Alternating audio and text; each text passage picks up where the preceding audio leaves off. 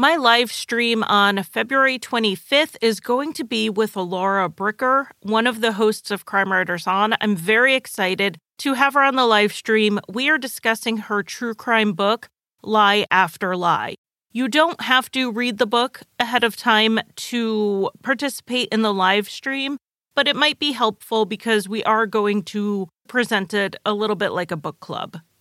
That is Thursday, February 25th. It is at 3 p.m. Eastern. We will be on the Crime Lines Facebook page and Get Vocal so you can watch in any spot, and the link will be in the show notes.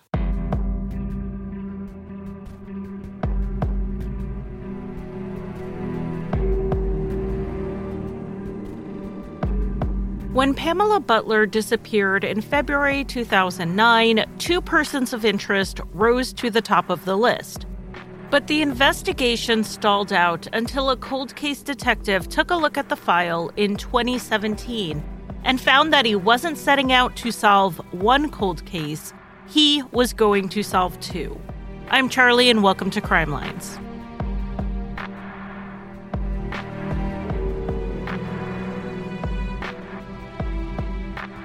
Welcome to Crime Lines, or welcome back if you are new. We are talking about the case of Pamela Butler tonight and how her case helped solve another.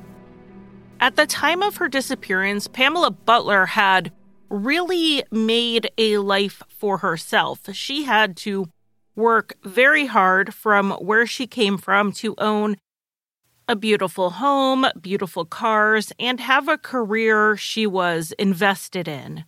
Pamela and her brother Derek had grown up with just their mother Thelma in what Derek has described as a rough neighborhood.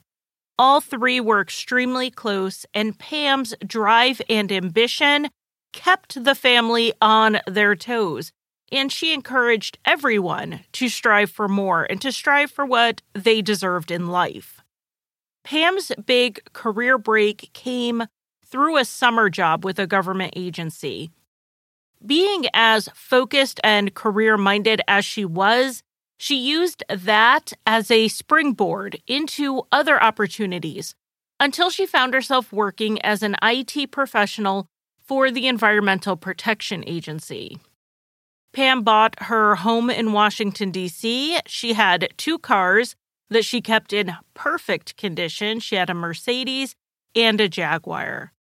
And as Pam moved up in the world and became more financially stable, she was able to give back to her mother, Thelma, taking her out places and paying for everything. Pam and Derek went into real estate together as well as a little bit of a side income, and they owned at least one apartment building in the area together. Pam did not have any children, but her nephew Brandon did move in with her during his teen years, so her role was upgraded from aunt to caregiver. With this case, I know there is a danger of falling into the trope of this career woman who didn't make time for love until it was too late, but that's not what happened here. Pam did not get married and have children, and yes, she was ambitious and loved her work, but she made time for family, friends, and yes, dating. Not being married doesn't mean not finding romantic happiness or fulfillment. And like a lot of people, Pam used online dating sites to meet some of these people. In the summer of 2008, 46-year-old Pam was on the eHarmony site when she was matched with a 42-year-old man named Jose Rodriguez Cruz. Jose had grown up in Puerto Rico and New York, and he currently worked as an office clerk at a substance abuse center. For those who don't know their online dating sites well, eHarmony is a relationship dating site, not a casual hookup site.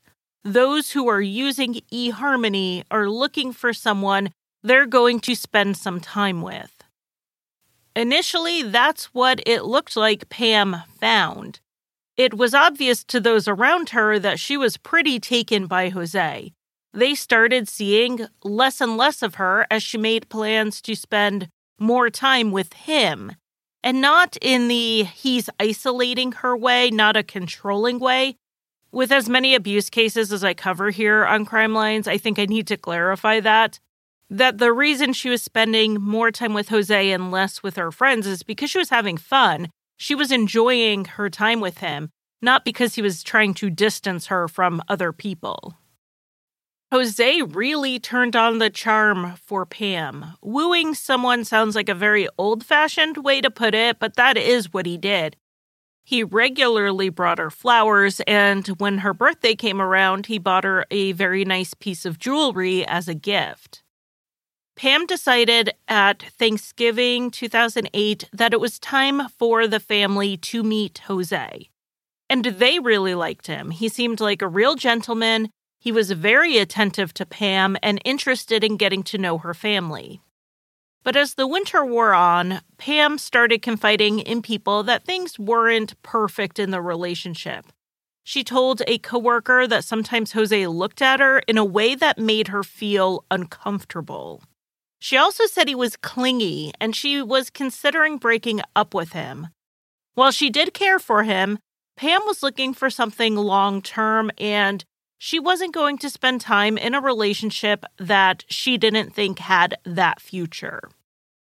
As Valentine's Day 2009 approached, Pam and Jose were still together. Pam invited her mother, Thelma, out to dinner with them on the 14th, which Thelma double-checked was the correct date. She said to Pam, "That's Valentine's Day, and wouldn't she rather go out with Jose alone for a romantic dinner?" And Pam told her no, they wanted to take her out, which was sweet, but it also may indicate the growing ambivalence towards her relationship with Jose. They made plans to pick Thelma up at 3 p.m. to go for an early dinner. So Thelma waited, and they didn't show. She waited a little bit more, and they still didn't show. So she called Pam both on her landline and her cell phone, but got no response. She then talked to Pam's brother, Derek, because now Thelma's getting a little worried because this wasn't like Pam. But Derek brushed it off. It was Valentine's Day. Maybe Pam and Jose genuinely forgot about the plans with Thelma and had made their own plans. That didn't sound like the organized and punctual and thoughtful Pam, but it seemed a reasonable enough explanation. After church on Sunday, Thelma tried to call Pam again and still got no answer. At this point, Thelma's worry is increasing, but the rest of the family told her not to worry about it. Pam had Monday and Tuesday off that week, so it sounded like she and Jose took advantage of the long weekend and decided to go on a last-minute trip together. But on Tuesday, February 17th, Thelma was done waiting to see where Pam was. She called the family and said they have to figure it out for Thelma's peace of mind, where Pam was, and why she hadn't called to check in with anyone. Pam usually talked to someone in the family at least daily, yet no one had heard from her in days. A weekend trip away seemed to be getting less likely at this point. All told, 5 family members went over to Pam's house to see what was going on, but Brandon, her 19-year-old nephew, got there first. He had keys to the place because until recently, he had been living with her. Brandon also had the alarm code so he could deactivate it and let everyone in. After going inside, Brandon immediately went to the control panel to punch in the code, but the alarm had not been set, which he thought was strange because Pam was security conscious. Not only did she always set the alarm when she left the house, she had multiple cameras monitoring the outside of her home. When Thelma arrived at the house, she noticed there was mail outside. Pam had a security gate with a mail slot, so the postal worker would stick the mail through it and it would land on her porch. There is no mail service on Sundays, and Monday was a federal holiday, so there wouldn't have been delivery that day either. The mail had to have been sitting there since Saturday at least. Both of Pam's cars were at the house, but the Jaguar was generally stored in the garage and it was always covered. The car cover was on the ground and the windows were rolled down. This was odd since February in DC is not windows open weather. Inside the house, there were no obvious signs pointing to where Pam could be or that something bad had happened in the house, but there were little things. Upstairs in her bedroom, they found the pillows and comforter from her bed on a small sofa, but the bed was stripped of the sheets, which, okay, she usually did laundry on Friday, but in the laundry room, they couldn't find the sheets. They were gone. Also not in the house were her keys and her purse, though like I said, her cars were still there. In Pam's home office, there were small stacks of paper on the floor, which isn't something Pam would have done or would have left like that. She was a meticulous housekeeper, and should papers end up on the floor for whatever reason, she would have picked them up and put them away before she moved on to something else. Also in the office, they found a pair of latex gloves. One glove was on the desk and one was on the floor. But the most alarming thing they noticed, which seems so random, was that one of the window blinds in the dining room was halfway up. Thelma immediately noticed it because it was so out of place.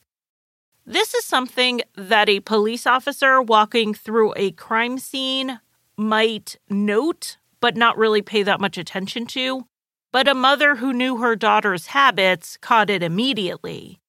These blinds were top-down, bottom-up blinds, and if you've never seen these before, they are exactly what their name indicates. You can either raise them from the bottom or lower them from the top. They're really great if your window faces a busy street, like Pam's dining room windows did. You can lower the top to let natural light in without exposing your home to everyone and their dog who walks by. Pam always lowered them from the top for this privacy reason. She never pulled them up, and should she do that when she was cleaning the window or something, she would have lowered it back down right away. In checking this window, the family found that it was also unlocked. It was the only unlocked window in the house. The family then checked Pam's voicemail and found that her boyfriend, Jose, had called over the weekend looking for her. And they also found a note from him in the house that was either on a desk or a table, and it said something along the lines of, "Where are you? Are we still taking your mother to dinner?" So that immediately ruled out the two of them going away that weekend. Brandon decided to call Jose to see what he knew, if anything, about where Pam was. Brandon told Jose that Pam was missing, and Jose said they had actually broken up a few days before.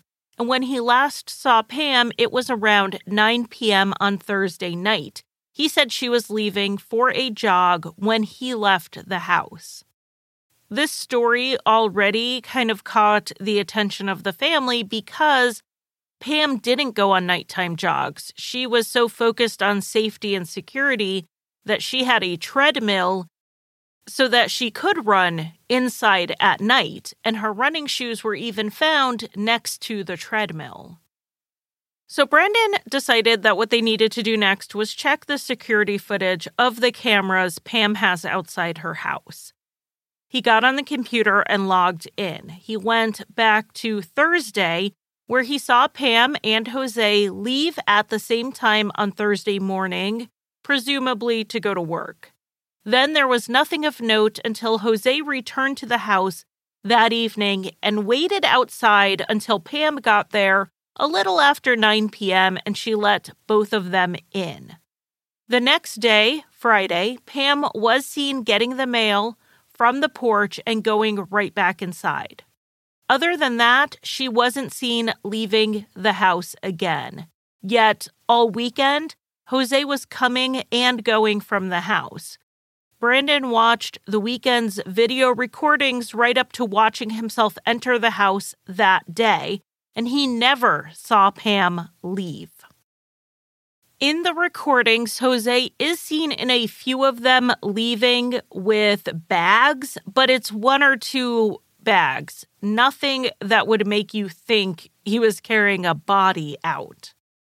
And we are going to get into the security footage in more detail later. But at this stage, what the playback told the family was that Jose appeared to be the last one to see Pam. They then called the police to report her missing. The Metropolitan Police immediately came out and searched her house. Of course, there was a fear that Pam's body was somewhere hidden in the house, since it was clear she had never left. The family hadn't seen anything, so the police conducted a very thorough search, including of her cars, and concluded the same thing. Pam was not there. So Derek, Pam's brother, then called Jose himself and asked if he could go to his apartment to talk with him, and Jose said sure. Jose told Derek the same basic story he told Brandon. He said he did not see Pam after they broke up, and he gave some details of the breakup. He said Pam had found out that he was still in contact with a recent ex-girlfriend. The contact was because he still saw her daughter, who thought of him as a father figure. Pam didn't like this and gave him an ultimatum to stop communications with the ex and seeing the little girl, or their relationship was over. When Jose wouldn't choose her over the little girl, they split up. As evidenced on the security footage, Jose said he did return to the house over the weekend, but that was just to pick up some of his things and then drop off some of Pam's things that she had left at his place. He didn't see her any of the times he went over there. Derek asked Jose if he had a key to Pam's place, and he said he did. That's how he got in and out while she wasn't home all weekend. And when Derek asked for the key back, Jose said he didn't know where it was.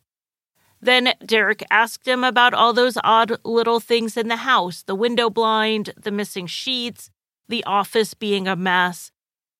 Jose said he didn't know about any of them, but he did suggest the sheets were missing because Pam had been seeing someone else. Derek then did something that I'm curious if you would have done, because I'm not sure I would have done this. His sister was missing, and here's the boyfriend who was the last to see her. So Derek asked Jose to take off his clothes right there and then. He wanted to look and see if he had any scratches, bruises, bite marks, anything to indicate there was a struggle or a fight between him and Pam. Derek knew his sister, and if she could have, Pam would have fought back hard against any attacker. Jose complied, and Derek didn't see anything.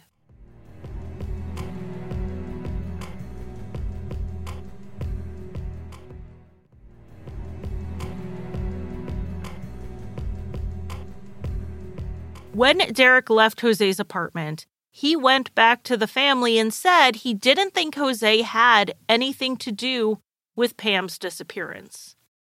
But that sentiment was short-lived, because a few pieces started clicking together for the family as they started thinking about it some more. For one thing, it surprised them that Pam would have given Jose a key, since she wasn't the type who tended to do that. She didn't give her boyfriends keys to her house. And if he had a key, why didn't he use it when he arrived at the house before Pam did on Thursday evening? Instead, he waited outside in the cold until she got there and let them in with her key. Another thing was that note asking if they were still taking Thelma to dinner. If they had broken up, why would Jose think he was still invited to a family Valentine's Day dinner? He only knew Thelma for about 3 months at that point. It wasn't like he had his own independent relationship with anyone in Pam's family. So much like the evidence in Pam's house, it wasn't anything big that made them suspect Jose. It was little things, and they did think something terrible had happened to Pam. And the investigators agreed.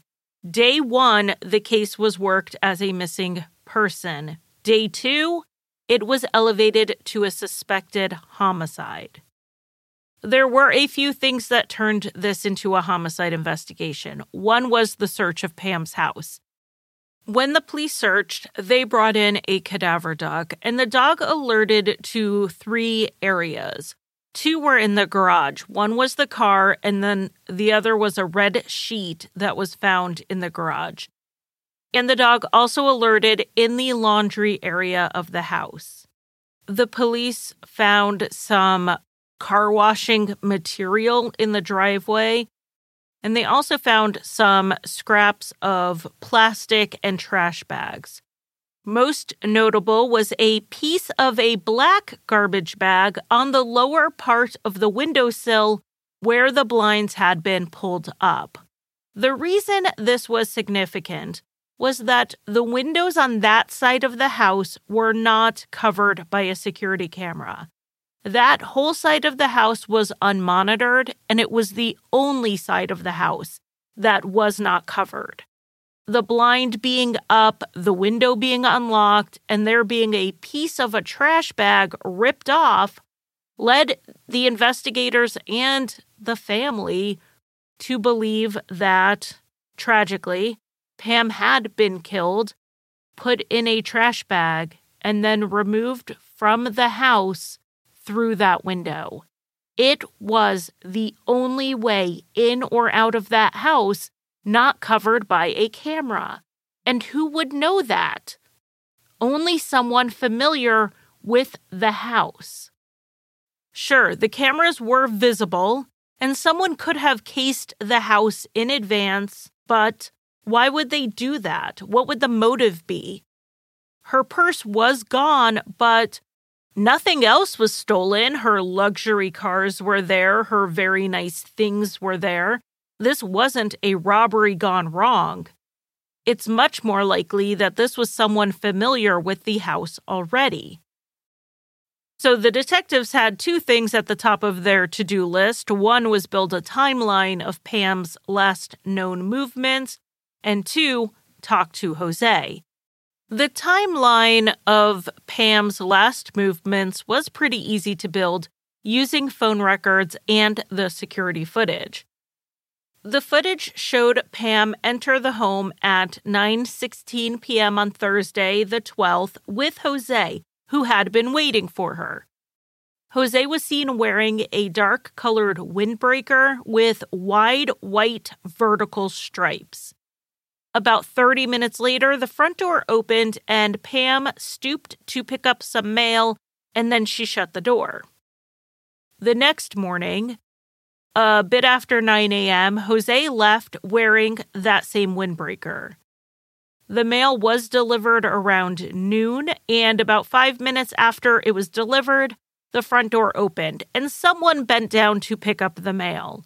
The person's face wasn't visible, but it's very safe to assume this was Pam. It was normal for Pam to be home on Fridays because that was a work-from-home day. And this would be the last sighting of her. The last outgoing call on Pam's phone was on Friday at 10:56 a.m. She also sent a text at 1:58. And that is the last confirmed communication with her. She did not make any more calls or send any more texts.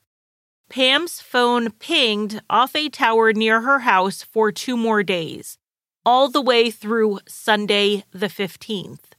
It did not leave the area until Monday the 16th, when it pinged in Northern Virginia, which was where Jose lived.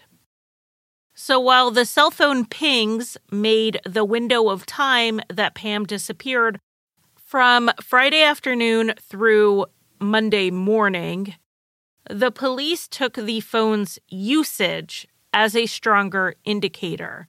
They narrowed in on Friday afternoon through Saturday afternoon, when Pam did not show up to pick her mom up. If true, this meant someone went to the house after she disappeared and took the phone. And like I said, the security footage only showed Jose going in and out of the house. After Pam was last seen getting the mail, Jose showed up with 2 flowers in plastic on Friday evening around 8:20 p.m. At 12:48 a.m., Jose was seen on the camera walking from the area of the basement door towards the corner of the house that is not covered by a camera.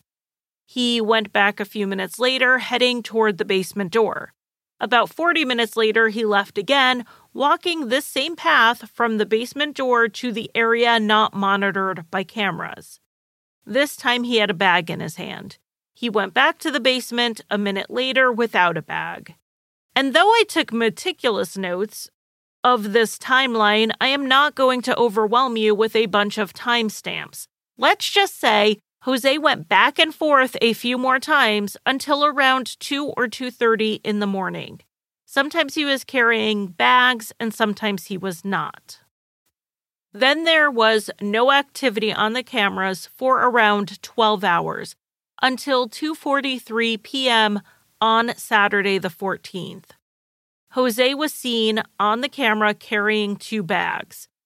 The key he used to let himself in appeared to have something dangling from it, which was what Pam's personal house keys looked like. That hanging part was the fob for her alarm system.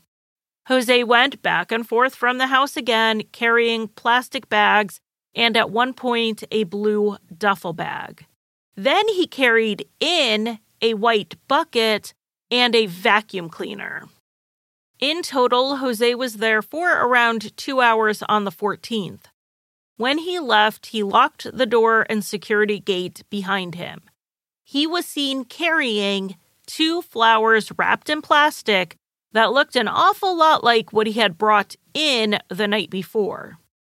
Later that night, someone went to the house. It was dark and the person cannot be identified from the footage. This person was at the house for about an hour, and a light beam was seen coming from the house that gave the police the impression that this person was using a flashlight. The only clue as to who this person could be was a reflection in the window when the person was standing on the porch. The clothing they were wearing appeared to be a dark top with white vertical stripes. It was similar, if not identical, to what Jose was seen wearing on previous video.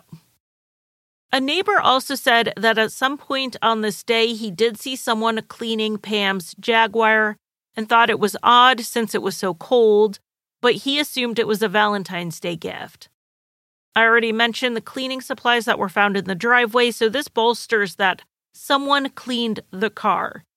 That may also indicate why the windows of the car were rolled down if they were trying to let it dry or were trying to get rid of a chemical smell from the cleaning. On Sunday, February 15th, there was no activity at the house. Then on Monday the 16th, Jose was back at the house before 8 a.m. He opened the gate with the key and rang the doorbell. When no one answered, he used the key to get in through the basement door. He stayed about 20 minutes and then left with 2 plastic bags and put them in the trash can next to the house.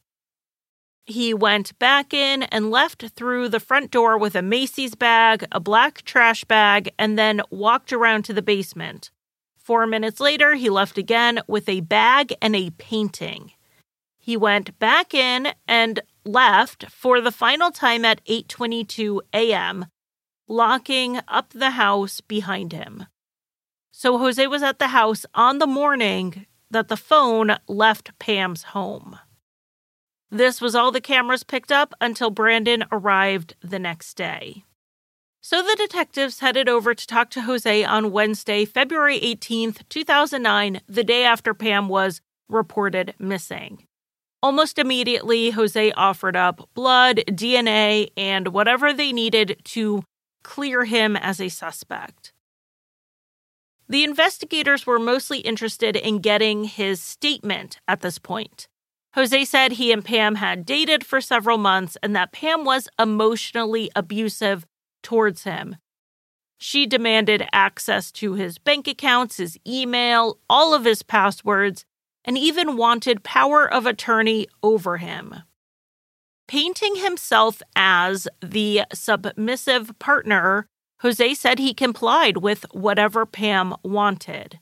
And I will say right now that there was no evidence found of what he's claiming. Jose then told the police that he went to Pam's house on February 12th to clean the house for her. While he was in the bedroom, he found a used condom under the bed. He and Pam, according to him, did not use condoms, so he suspected she was cheating. He didn't say anything to her about it and just threw it away. According to what Jose had told Derek and Brandon, the two had gotten into an argument that night, and he left around 9 p.m. Now, with the police, he is altering this timeline a little bit. He said he stayed over on Thursday and came back after work on Friday around 9 p.m. Now, the security footage does put it closer to 8, but close enough. When Jose got there, he said Pam was angry and confronted him over an email he had sent to his ex-girlfriend. She had seen it while snooping in his account. Jose said that when Pam would get angry at him like this, she would cut him down, telling him that he wasn't a real man and how she needed a real man in her life. And according to him, that's what she did this night. She told him to cut off contact with the ex or they were going to break up. Because of his relationship with the ex's daughter, he refused. Pam went upstairs at one point. She started throwing stuff away that was his. And the Valentine's Day card that he gave her was found in the trash upstairs. So this is actually supported a little bit, but who's to say who threw it away? Jose said he stayed downstairs and got his stuff to leave. He asked Pam for some gold coins of his that she had secured at her house, and she said he couldn't have them until he returned her stuff from his house. So that was what motivated Jose to get stuff out of her house and get her stuff to her house that weekend. Jose said he left the house a few times during the argument to clear his head, which would explain him going in and out of the house a few times that night that we saw on the security footage. Except Jose said he left the house no later than 1 a.m., and that is actually roughly the time he first started going in and out of the house. So for Jose's story to line up with the evidence, the argument was going on at the time he said he left. So his timeline is very inconsistent. Jose admitted going to the house on Saturday, the 14th in the afternoon to pick up his things and return some of Pam's things. But he was not the person who went there at night, looking around the house with a flashlight. He said he spent the night at his ex-girlfriend's place, and she could confirm his alibi. Jose also told the police that he had PTSD from his time in the Army, where he served in Central America in the late 1980s. But he insisted he didn't have anger issues from it. He didn't even really raise his voice at people, and Pam was the dominant one in their relationship. And in this interview, Jose said he had a dream that he was with Pam at Seneca Creek Park in Maryland. He had a feeling she was there. The park would eventually be searched, but nothing was found. On the 19th, the next day, the police went to talk to Jose again. He repeated his claims that Pam treated him poorly, even abusively, calling him an idiot and not a real man. But he insisted he never hurt her. The police must have directly confronted him about the dining room window because in the report about the interview, Jose denied moving her body through that window. He pretty much stuck with the timeline that he had given the day before, and he gave permission for the police to search his home, his car, and his phone, as well as providing a DNA sample. The police did confiscate electronics and such when they searched Jose's home, but they found nothing incriminating. The search of Jose's car, however, did show a white bucket like the one he was seen carrying into her house with a vacuum cleaner. The bucket was full of cleaning supplies. Plastic trash bags, a flashlight, and a ball of twine were also found in his car. Then a cadaver dog alerted to the rear passenger seat and the trunk, but no definitive evidence like blood was found.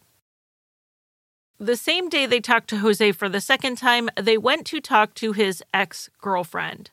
She said Jose did go to her house on Valentine's Day, arriving around 5 p.m., and he had a teddy bear for her daughter and 2 roses for her. But she thought he left around midnight. He did spend one night at her place over that weekend, but she thought it was the 15th, not the 14th, like Jose was saying. She said Jose told her the story about finding a condom at Pam's house and that had sparked the argument that eventually became about Jose's relationship with her daughter. Pam made him choose, and because he didn't choose Pam, they split up. This seemed to the ex-girlfriend like an odd point of contention in their relationship because Jose hadn't seen her daughter recently, not since they had broken up shortly before he started dating Pam. So why was Pam all that upset about a relationship he had with a little girl he hadn't seen in 6 months? It didn't make any sense. The ex was interviewed 2 more times, and she really wavered between whether Jose spent the night on the 14th or the 15th. If it was the 14th, he couldn't have been at Pam's house, and this would have been a different intruder at the house that night, and possibly the real killer. The real killer who just so happened to own a shirt that looked like Jose's windbreaker. Jose initially cooperated fully with the police, but that eventually stopped. Twice in 2009, he spoke with media outlets. One was an interview with ABC News very early on while he was still working with the police. He then did a longer interview with the Washington Post that was published later in the year in November 2009.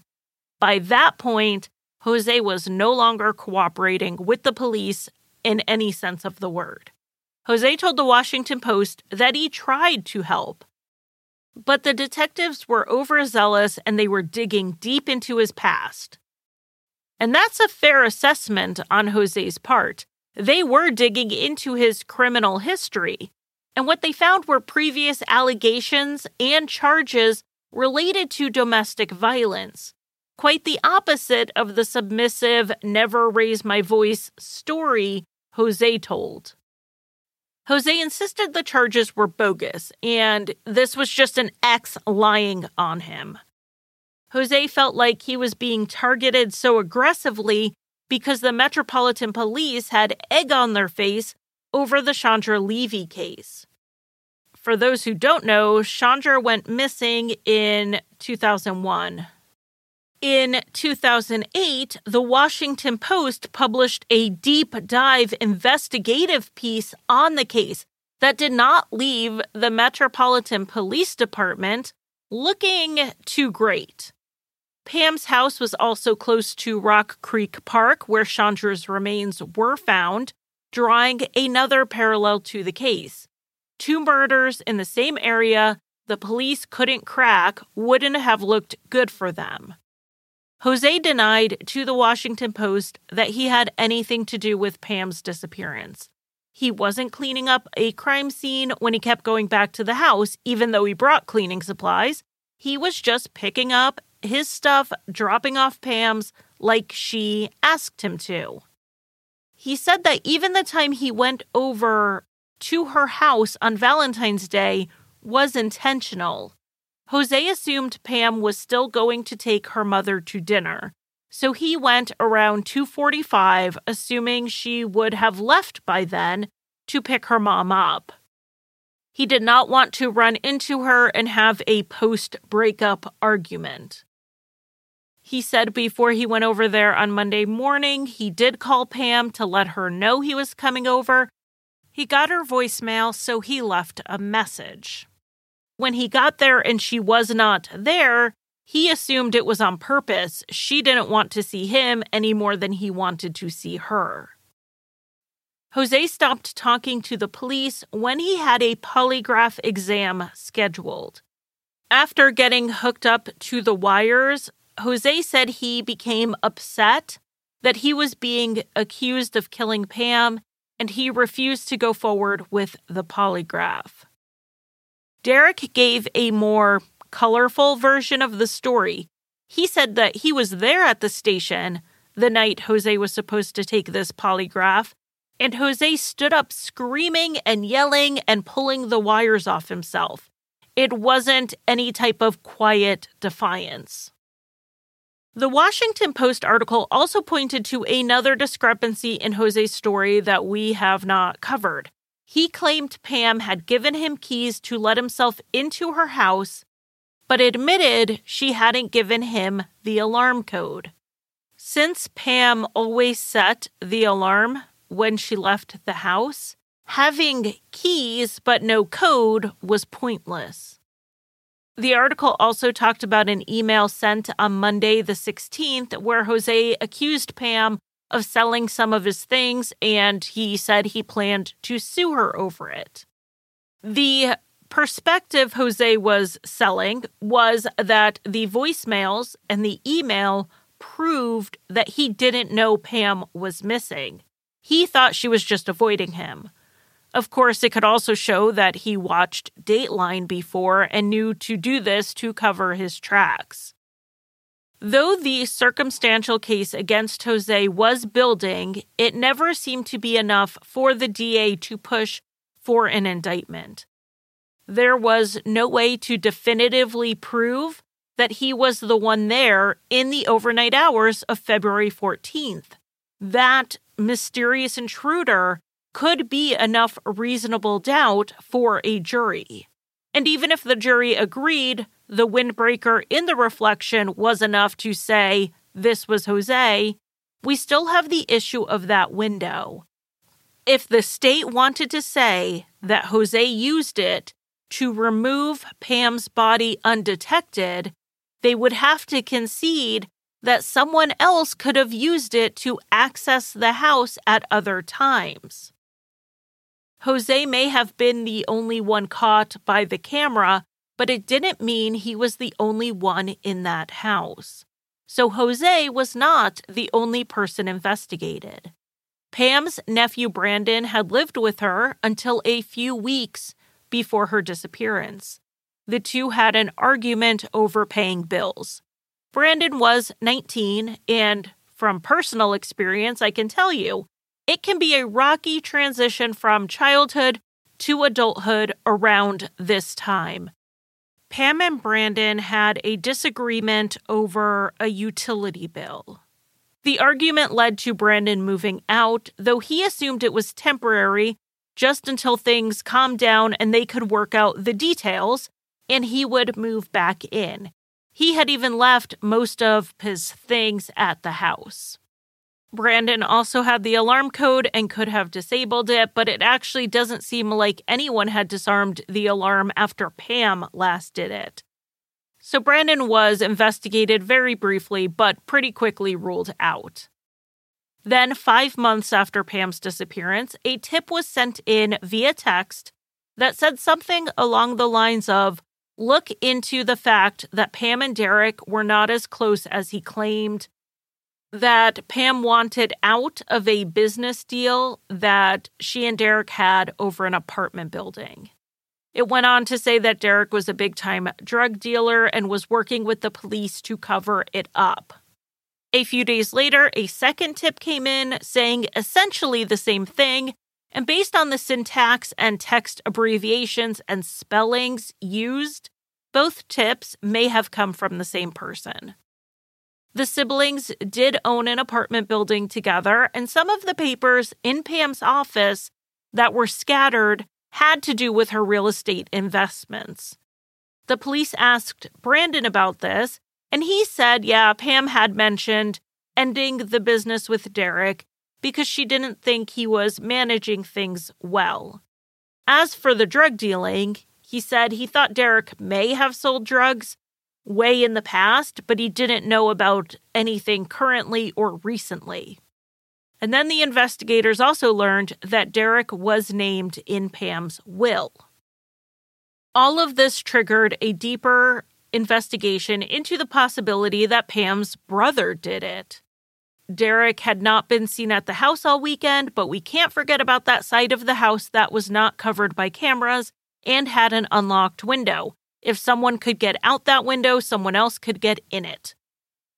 So Derek was questioned a number of times. The police would put pressure on him, saying that he was the only one with anything to gain and how things weren't looking good for him. But Derek insisted he had nothing to do with Pam's disappearance, and the tip was BS. Aside from selling some pot as a teenager 30 years before, he hadn't sold drugs. He also said he didn't know that Pam was considering terminating their business arrangement. And he pointed out that he actually didn't gain anything from her disappearance. He, Thelma, and Pam all had mirror wills that they drew up together years ago. It made all of them each other's heirs. And unless Pam's body was found, they would have to wait 7 years to have her declared dead. Her estate was going to sit in some type of limbo until then. And without Pam's help, Derek couldn't keep the investment property afloat by himself. He ended up losing everything. So contrary to being the one who had the most to gain, Derek actually had the most to lose. Additionally, and I think this is an important point, Derek had made a nuisance of himself with the police. He worried Pam's case would be forgotten in the rest of Washington, D.C. crime. So he wouldn't just call the detectives, he'd show up at the station. He wouldn't wait on reporters, he would call them. Pam's case was on national shows like Crime Watch Daily and Dateline, with Derek sitting for every interview. He certainly was not acting like a man with something to hide. While he was never a strong suspect, Derek was not fully ruled out. The other suspect investigated was the unknown other man that Jose claimed Pam had in her life. Pam had not told anyone else about this new man in her life. She did not have a history of cheating on boyfriends. She was the type who made a clean break of things before she moved on. There was no footage from the home security cameras indicating another man coming and going from the house at any point. And her phone records and computer showed no communications with this mystery man. So the other man theory went nowhere because, I'm sure we've all guessed it, it was made up. While the case remained open, the tips slowed down, and there didn't seem to be enough evidence to point in any one direction. In December 2010, nearly 2 years after Pam's disappearance, Jose's ex-girlfriend, who was his alibi for the night of Valentine's Day, went to the police with a log of dates and times that Jose was at her house around the time of Pam's disappearance. On this log, it said Jose spent the night of the 14th. But remember, when they previously talked to her 3 other times, she wasn't sure if it was the 14th or the 15th. She also put on the log that Jose was there on the 16th and the 17th, though she previously said he wasn't. So suddenly, nearly 2 years later, her memory was actually more clear than it had been within days of the disappearance. For the 100th time in this episode, it's not making sense. With some questioning, she did admit Jose helped her write the log, but he didn't force her or threaten her. He was just helping her with her memory.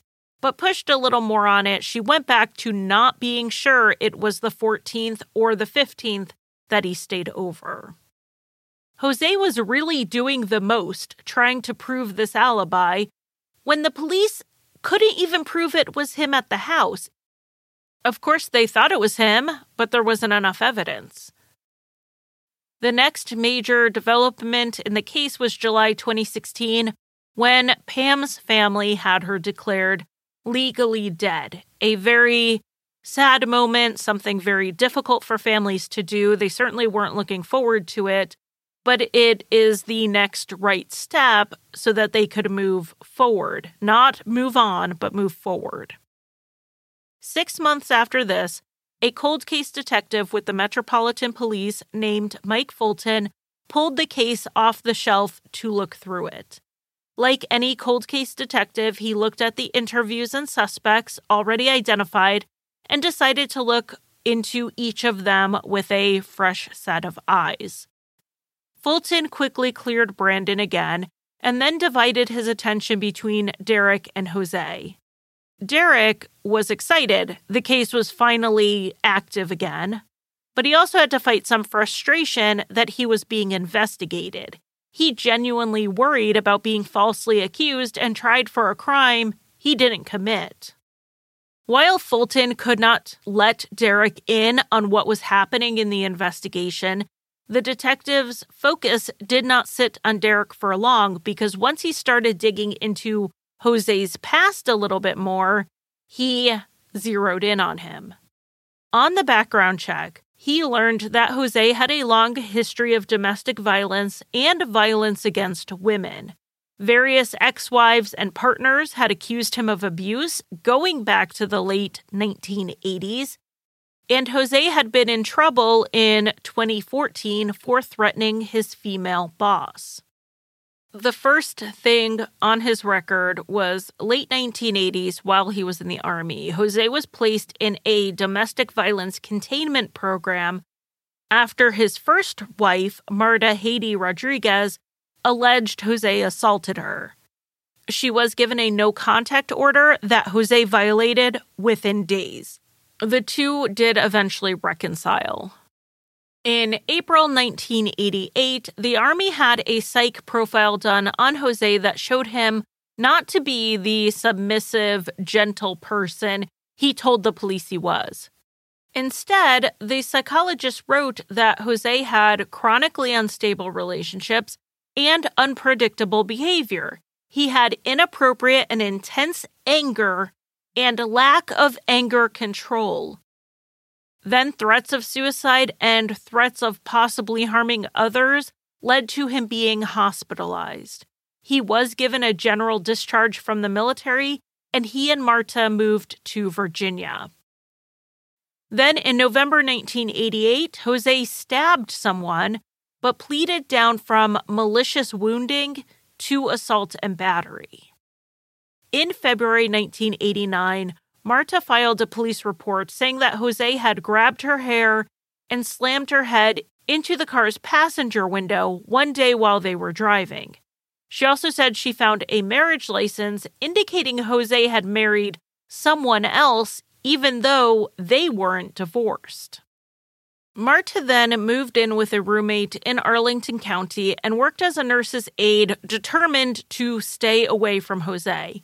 They did have a son together at this point, who was living with family in Puerto Rico while Marta got things stabilized so she could bring him home and support him. On March 29, 1989, about a month after 28-year-old Marta left Jose, an Arlington County police officer happened to see Jose trying to force Marta into a car. He ran over to assist, but before he got there, Jose punched Marta in the stomach. A passerby also witnessed this, and he made it to Jose first. He jumped Jose and pulled him down to the ground. When the officer got there, he separated Jose and the Good Samaritan and ordered Jose to stay down. Jose refused, and he resisted as the officer handcuffed him. Marta told the police officer that Jose was her estranged husband and that he had kidnapped her the day before when she left her apartment to go to work. He grabbed her from behind and told her he had a gun. He then took her to a motel where he held her at knife point against her will and sexually assaulted her. The next morning, Jose drove Marta to D.C., where she managed to run away from him. She got back to her apartment, and though she was terrified, she knew she had to go to work. She missed the day before and couldn't lose her job since she needed it to support herself and bring her son home. Marta had just stepped out to go to work when Jose grabbed her and the rest played out. Thankfully, there were people there to intervene. The officer searched Jose and found a knife in his pocket. In plain sight in his car were twine and tape, which Marta said he used when he kidnapped her the day before. Jose said right in front of the officer, "If I can't have her, no one can." When he was asked what he meant by that, Jose said he would see the both of them dead before Marta was with anyone else. During the full interrogation over this kidnapping and this alleged kidnapping, Jose cried, and he talked about having been forced to kill innocent civilians in El Salvador, which is something he would repeat 20 years later when questioned about Pam's disappearance. But something to note, Jose was never stationed in El Salvador, according to his military record, and there are no indications he had missions to the country. It's not impossible that this happened, there's just no proof of it, and Jose is a proven liar, so make of it what you will. The court date for the hearing over the kidnapping charges was set for May 18th, 1989, but Marta didn't show up, and the case could not proceed without her testimony. A week later, her roommate reported her missing. Reading back on this 28 years later, this grabbed Mike Fulton's attention.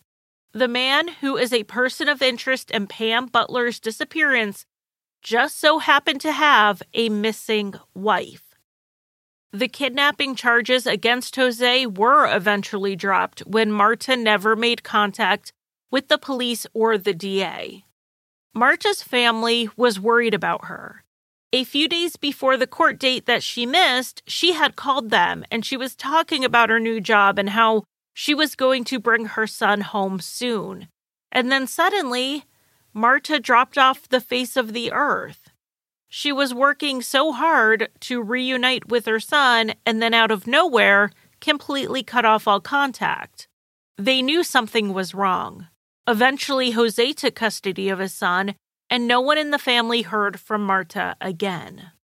So the cold case detective, Mike Fulton, moved from the Pam Butler case to dig a little more into the Marta Rodriguez case. And he learned the case was actually closed because Marta was found alive in the year 2000. A woman in Miami used Marta's name, birth date, and social security number to get a driver's license. When that application for the driver's license went into the system, it triggered the alert on Marta as a missing person. The Miami police met with the woman, and she said she was Marta Rodriguez, the missing person. She gave an address where she used to live in Virginia, and she gave Marta's birthday and social security number. So the missing persons case was closed. But Fulton was not ready to walk away quite yet. Aside from this woman pinky promising that she was Marta, there didn't appear to be any verification done. No one even looked at a picture of Marta and compared it to this woman. So Fulton had Miami fax him a copy of the driver's license. The woman was not Marta. Fulton then followed up on the Virginia address provided, and that was not Marta's old address. It was the home of another woman, Jose's second wife. The woman posing as Marta turned out to be the sister of that second wife. She had been in the U.S. undocumented when Jose gave her Marta's documents and information, saying that Marta wasn't using them. She then assumed Marta's identity so that she could live and work in the United States. The actual Marta was still missing, and so was Pam Butler, and there was one person who connected them, Jose Rodriguez Cruz. Fulton reached out to Marta and Jose's son, Ansel, who was then an adult. Ansel said that when he was a child, he was terrified of his father. Jose was abusive. One time, Jose flew into a rage and began threatening his second wife with a gun. Ansel, scared, ran and hid in his father's office area. In there, he saw a piece of paper with the name Marta on it. Curious if it was about his mother, he pulled it out. He started to read it, and it basically said, "I, Jose Rodriguez Cruz, am responsible for Marta's disappearance." Ansel realized that this sentence was part of a suicide note. Terrified, he put it back where he found it and didn't say anything. It is heartbreaking to imagine how scared he was as a child, but also the weight of that through the years. With the story finally off his chest, Ansel provided a DNA sample, which was run through the database in the hopes of finding Marta somewhere. And they got a hit very quickly to a Stafford County Jane Doe found back in 1991. A few Civil War relic hunters were in the dense woods searching for the artifacts when they found a body. The wooded area was between the north and southbound lanes of I-95 in Stafford County, which was about an hour south of where Marta lived. The body was not initially matched as a possibility for Marta, though it's not clear why. The remains were skeletal, so hair, eye color, skin color, none of that could be determined, but the age and small stature did match Marta.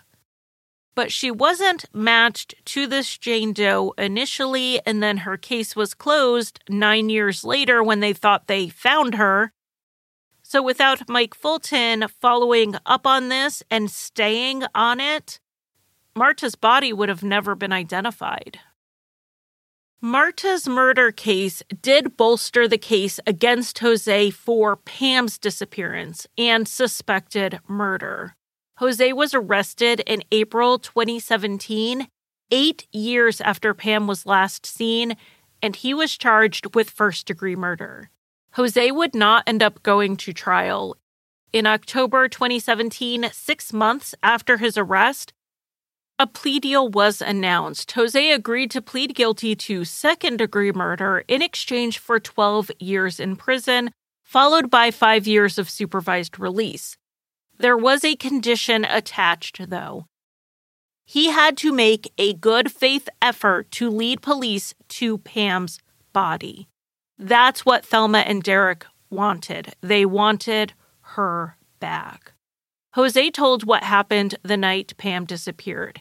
He said that he went over there on Friday, February 13th, 2009. The two were in the basement when they got into an argument.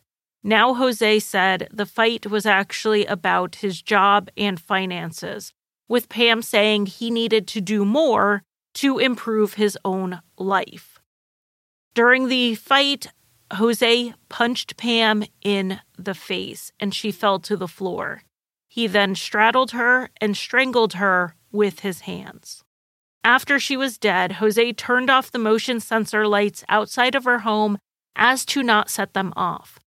Then he brought Pam's body to the first floor, lowered her out of that dining room window, and carried her to his car. When he left to dispose of the body, Jose said he went down I-95 and left her in a heavily wooded area along the median. This revelation was a surprise, but not entirely a shock. Jose had left her in the same type of place Marta, his first wife, had been found, and not that far away either. And while I understand Jose had to make a good faith effort to recover Pam's remains as part of his plea deal, he basically implicated himself further in Marta's case with this revelation. Jose also admitted to taking evidence out of the home, cleaning up, and disposing of Pam's cell phone. Jose's plea deal was accepted, and the police went to search for Pam's body. Unfortunately, the area Jose said he left her had been under construction in the previous 8.5 years. That stretch of highway had been widened to ease traffic and to implement carpool lanes. It was possible, or even likely, that Pam's remains had been unknowingly disturbed with this activity and possibly paved over. But because the authorities believed Jose had told the truth, the plea deal stood. But what a blow to the family. They had only supported the 12 years in the hope it meant getting Pam back so that they could bury her. Instead, they got nothing, and Jose, at 51 years old, was very likely going to eventually walk out of prison. Except, Derek wasn't done. His sister had gotten some type of justice, but he was not going to let Marta be forgotten. That persistence he had in getting Pam's case solved was now focused on getting justice for Marta, a woman he had never met. 2 years after pleading guilty to killing Pam, in October 2019, Jose was indicted for Marta's murder. It had been 30 years since she went missing. Derek traveled to the press conference to hear the announcement for himself. In November 2020, rather than go to trial, Jose pleaded guilty once more to second-degree murder. The twice-convicted killer, who terrorized partners, wives, and his own son, is currently awaiting sentencing. Thank you for listening. You can find Crime Lines on Facebook, Twitter, and Instagram by searching for Crime Lines True Crime. Crime Lines is on Patreon, where I offer early and ad-free episodes, as well as bonus content. Visit patreon.com/crimelines. If you want to buy me a coffee, the official drink of Crime Lines, you can give a one-time donation at basementfortproductions.com/support. I also live stream 2 or 3 times a month on Get Vocal. To see my upcoming live stream schedule, follow the Get Vocal link in the show notes. And if you need a palate cleanser after listening to heavier true crime shows, check out Rusty Hinges, an allegedly funny history, mystery, and true crime show that I co-created and write for.